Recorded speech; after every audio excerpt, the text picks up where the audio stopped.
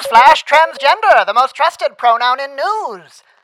Much has happened since our last episode, more than we could possibly cover in a brief podcast.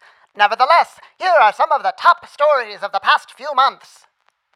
The dreaded coronavirus continues to ravage the globe, or at least continues to ravage the United States, while much of the rest of the world is cautiously returning to something approaching normalcy because their governments didn't see social welfare as a moral failing, and their citizenry didn't see face masks as an affront to personal liberty. As of this recording, global deaths from COVID-19 have topped 1 million, with a full 200,000 of those deaths taking place in the United States. And, of course, President Trump, the First Lady, Republican Senators Mike Lee and Tom Tillis, and multiple other top Republicans surrounding the president have tested positive for coronavirus in one of the world's most obvious could-have-seen-that-comings in recent history.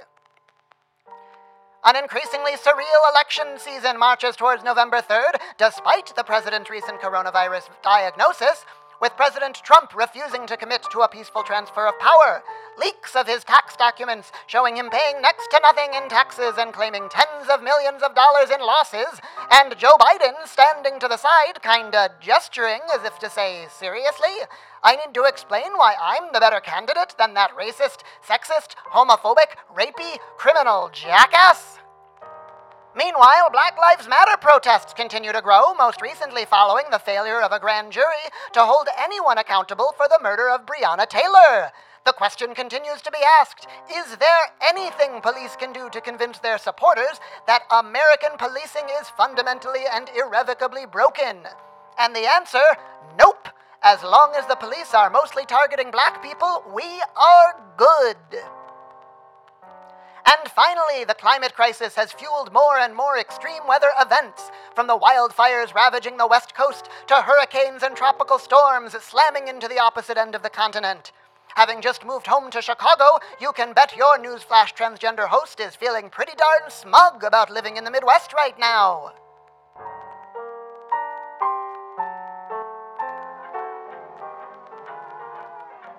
Newsflash Transgender is sponsored by procrastination.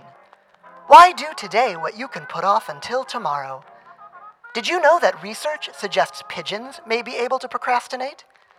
Or that people's procrastination may be getting worse due to the information overload of the digital age? Or that there's records from thousands of years ago of great thinkers warning against the dangers of procrastination? Or that you can indulge in lazy writing if you keep asking rhetorical questions without ever answering them? So try procrastination whenever you get around to it.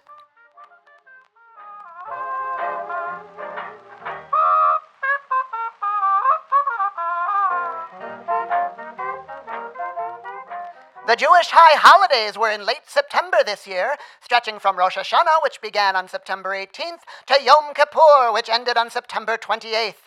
Rosh Hashanah, the Jewish New Year, saw the Jewish calendar tick over from 5780 to 5781. Some Jews took to Twitter to express hopes that the heightened problems of the recent year weren't linked to the Gregorian year 2020, but were in fact related to the Jewish year 5780, and that the progression to 5781 would bring some relief. Given that Justice Ruth Bader Ginsburg passed away on the last day of 5780, that explanation makes as much sense as any. Ultimately, however, it is too early to tell what 5781 will bring.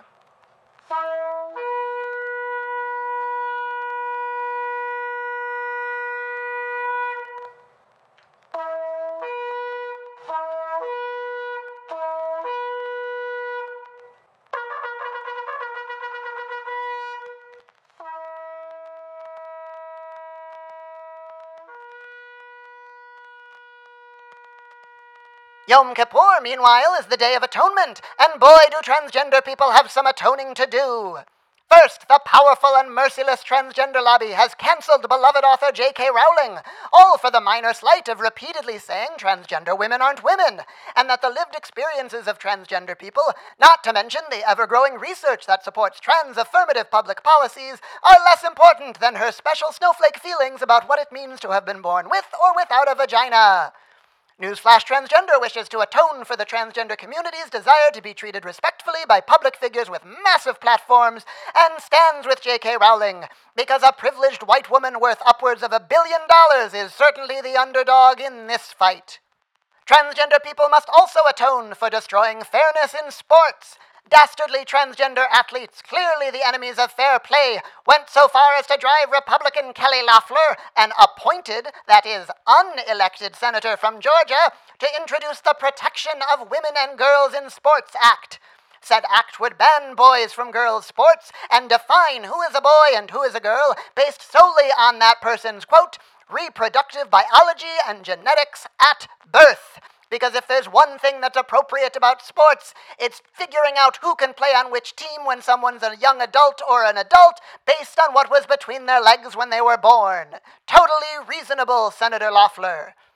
Newsflash Transgender wishes to atone for transgender identity, biological complexity, and a world that is more complicated than Senator Loeffler is willing or able to grasp, despite her role as an official representing Georgia's 10 million residents in the world's greatest deliberative body.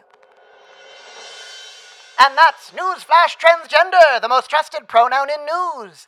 You can support Newsflash Transgender by rating and reviewing the show online. If you like the show, tell your friends. If you hate the show, tell your enemies. Either way, everyone wins. Find me on Twitter at Rebecca Kling, REBECCAKLING. Join us next time for the last gasps of democracy from a broken system. Until then, eat your feelings and stay safe.